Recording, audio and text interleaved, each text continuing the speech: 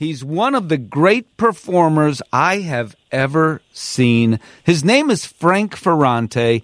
If you've not seen this guy, you need to.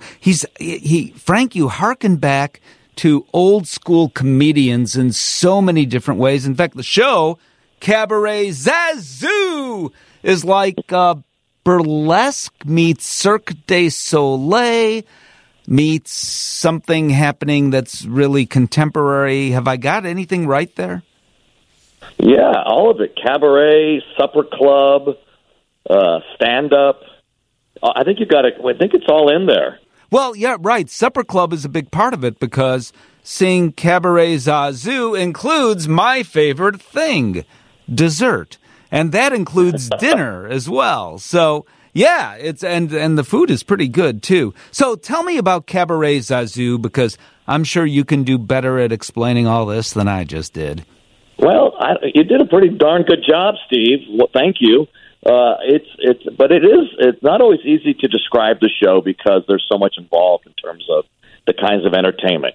I do interactive comedy, what I do is part stand-up.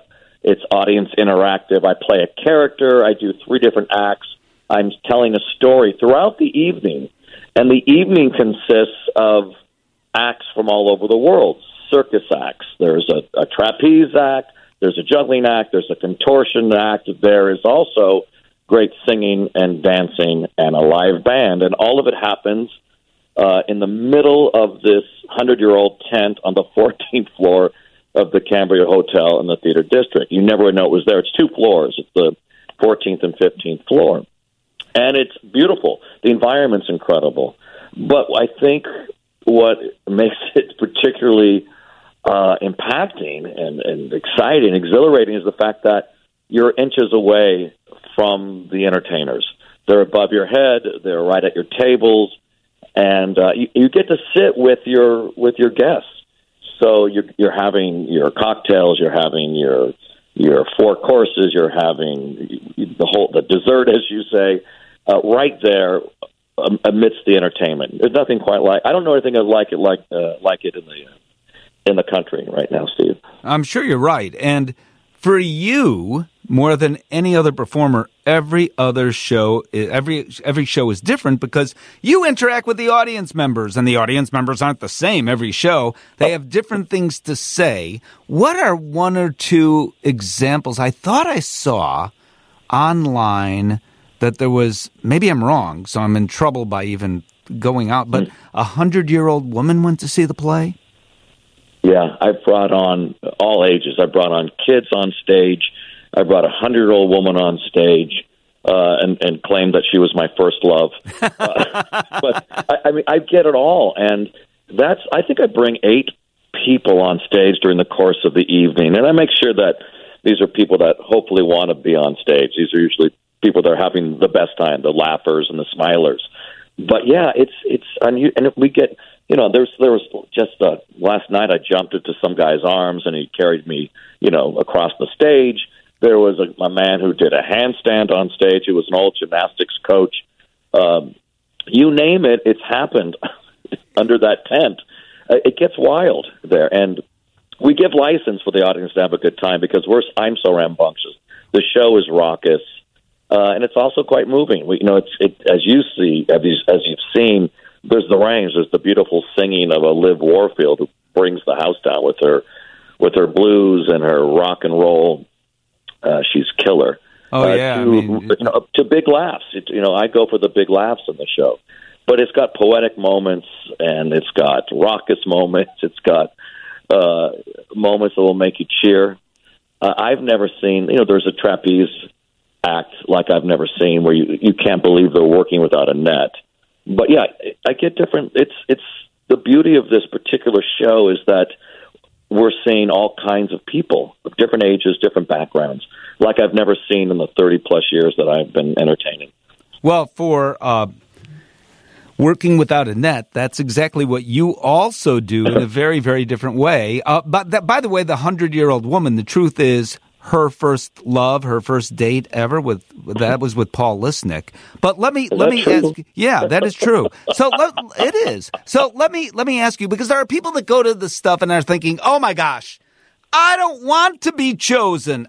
Can you tell by looking into someone's eyes that they're just dying to be part of the show, and other people are saying, "Nope, don't choose me"? Right. Well, I've gotten pretty darn good at knowing who not to pick. And it's interesting. I've picked. I mean, there's different moments. Sometimes I put people through the ropes. I put them through their little sketches I do, and they love it. And some may be a little more shy. And by the end, the person will say to me, "I'm so happy I did that. This is not necessarily my comfort zone, but I feel better for it," which makes me feel great. I've pulled. It sounds corny, but I brought people on stage, a woman on stage who said, "Yeah, I haven't danced in 20 years," or "My husband passed away a year ago, and this is the first time I've laughed," and that makes you feel great. And they'll whisper this stuff to me, like during an audience dance, and it makes me feel. I feel like I'm doing my job, Steve, when the response is like that. And you are so quick to come up with the responses that you do. I don't know how you stay on top of it from show to show to show. This show, as you mentioned, 14th floor of the Cambria Hotel. It's at 32 West Randolph Street, downtown, and you never know what's going to happen. It's a great show to bring an anniversary, a birthday, something like that, I think. And you have been extended, I believe. I have, but what you say is so true about there's a certain romance to this venue because it has this old time European vibe with the velvety fabric and the lighting and the hand carved wood. And I was supposed to close next week, end of April, and I've been extended through August 27th, which makes me so happy because I feel very at home in Chicago now.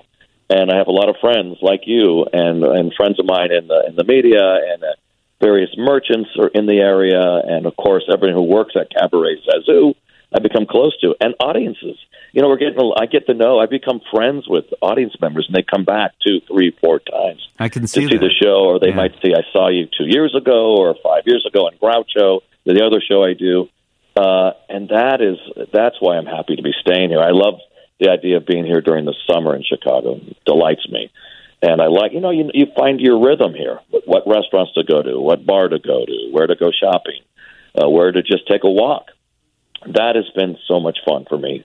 I love it. Are you surprised at the vibrancy because there's all this negative stuff on occasion that we hear about Chicago. So let me ask it the other way around. Are you surprised at the vibrancy of the theater scene downtown, not only your show, but just in general in Chicago?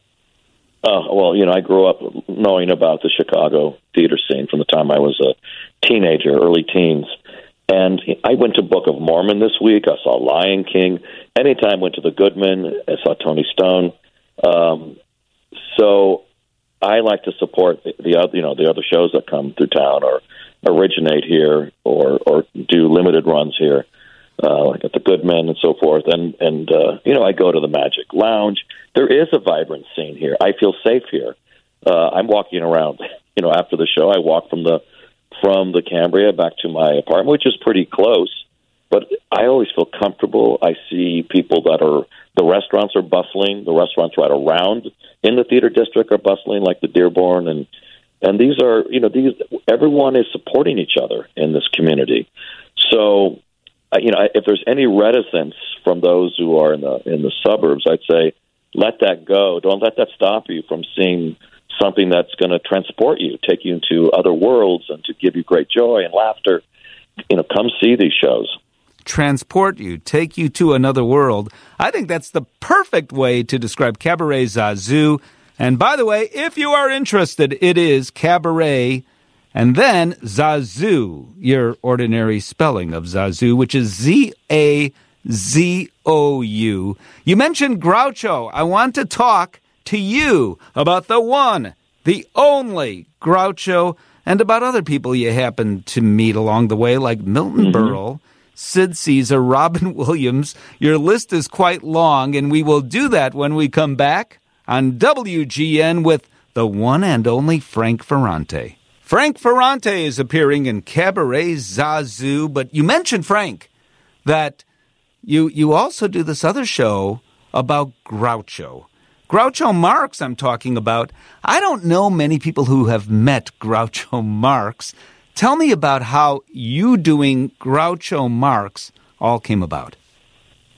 Well, I loved comedy since I was a kid, and particularly the Marx Brothers. When I first saw the Marx Brothers movie, A Day at the Races, and when you're 9 and 10, I wasn't fully aware of what they were doing, but I knew it was irreverent and wrong and incorrect and over the top, and I wanted to be like these guys, Steve. And so I started studying the Marx Brothers. I went to the local library, read all about them, and that expanded into a research of all those great comedians of the 1920s, 30s, 40s, 50s.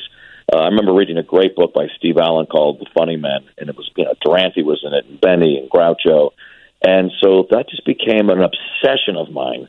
And so my fantasy was to do what they did. And here I am, 50 years later, doing just that.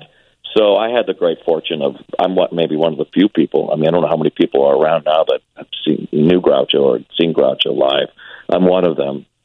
And I was a boy when my father took me to see him promote a book, and he was 86 years old, and it was unforgettable. He was, body was shot, Steve, but the mind was still there enough. The gears were still turning, and he was shuffling and glassy-eyed, and it was an event where he was promoting this book, and someone asked Groucho, what do you dream about? And he looked at the person and said, this woman, and said, not you. Of course, the audience goes crazy.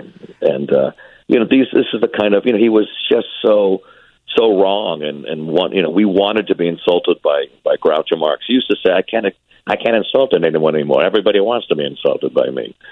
So even when he wanted to, he couldn't, because people consider that a supreme gesture from Groucho Marx to be insulted, because he was the king of the insult. And then that led to me doing the show about Groucho when I was in college.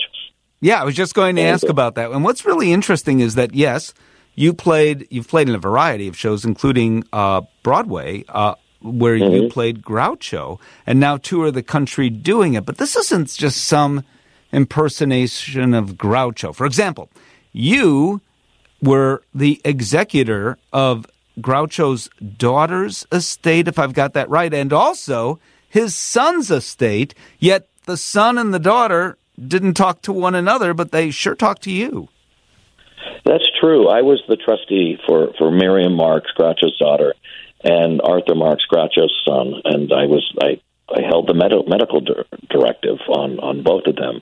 They trusted me. I became very close. Once Arthur Marx, who wrote a show about his father, Groucho, for New York and London that I did 35 years ago, we became particularly close. We became family. So they entrusted me with their father's legacy, and I run Groucho Marx Productions, which represents the name and likeness of Groucho. All that came from my passion and my adoration of this great comedian.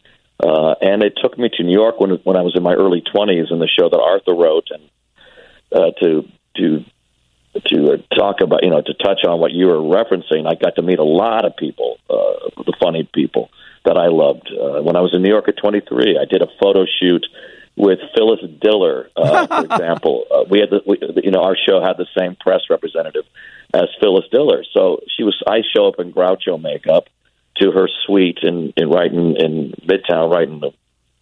Midtown New York, right in the middle of it all. And she was so gracious. Here I was, this unknown 23-year-old kid in Groucho makeup, and she offered to take my jacket. She hangs up my jacket. She was so kind. And it was, Phyllis Diller got her big break on You Bet Your Life on Groucho show. Welcome to You Bet Your Life. Save the secret wire and divide an extra $100, etc. And so I got to meet people like Phyllis Diller, and Henny Youngman saw the show, and he said to me, Frank, you do Groucho better than Groucho, which is not true, but it was very kind of him. And then he gave me his business card that he goes, Frank, here's my pride and joy. Of course, it was a picture of Pride and Joy cleanser. And then he gave me another business card that, the world's greatest phone numbers, and it was the Pope, and it was the President, and and then it was Henny Youngman, et cetera. So it was brilliant. I had lunch with him at the Friars Club in New York, and at the end of lunch, Henny Youngman says to me, "Frank, if you ever need a friend, get a dog." So imagine me as a 23-year-old from Pasadena, California. I'm now at the Carnegie Deli in Manhattan, and I'm sitting with Henny Youngman and Maury Amsterdam of the Dick Van Dyke Show, and Arthur Marx, son of Groucho, who wrote the show I was doing, Groucho Live in Review. And there I am. There we all are over corned beef sandwiches. I'm in heaven. I'm in comedy heaven with these guys. Oh gosh, so yes. Tell me about Milton Berle introducing you to the Friars Club. Yes, so about 10 years, I'd say 1994, after there was a major earthquake, that Northridge earthquake, and I figured this would be a good time to go to the Friars Club to meet Uncle Milty, because I realized no one was going to be at the Friars Club of Beverly Hills after a disaster but Milton Berle, because he was a committed regular. And, of course, he was there. I call and I find out that Milton was there. I show up with a $200 box of cigars, which I probably put on a credit card. It was a fortune for me then, and I figured I want to meet Uncle Milty. So I show up. I get past the receptionist, Alice, who was right out of Central Casting, and then I go upstairs and I introduce myself. And I said, I met you. I met you when I was a teenager, when you were doing Guys and Dolls at the Amundsen in L.A. I was doing Guys and Dolls, doing Nathan Detroit, too, in high school when I came to see you. And I said to you, Mr. Berle, I read your book. And he goes, let me guess. I said, oh, you're the one. And I said, yes, that's what you said to me. But yeah, so he said, and he sponsored my membership to the renowned Friars Club, which was started by entertainers, mostly comedians, and in exchange for a performance of an evening with Groucho. And it was an amazing thing. I would sit with Milton Berle at the Friars Club and ask. I remember he'd had a stroke, and I remember helping him light a cigar. And it was a very poignant moment. But also, he'd say, "Oh, Francis," he would call me. I said, "I can't believe I'm effing 89 years old. I can't believe it." He goes, "I can't make love anymore." I'm putting this delicately. He didn't quite say it like that. He said something else. And I said, no. I said, Milton, don't tell me that. I turn to you in every area for inspiration. Then he says to me, well, now you can turn to me for constipation. So, I mean, not hilarious, but still fast. And he made me laugh. So I got to see all these guys. When I was a boy in the 70s and late 60s, 70s, early 80s, these guys were at the end of their careers, guys like Milton Berle and Sid Caesar and George Burns and Bob Hope. But I grew up watching them toward the end of their peaks, as they were descending, and I still loved them.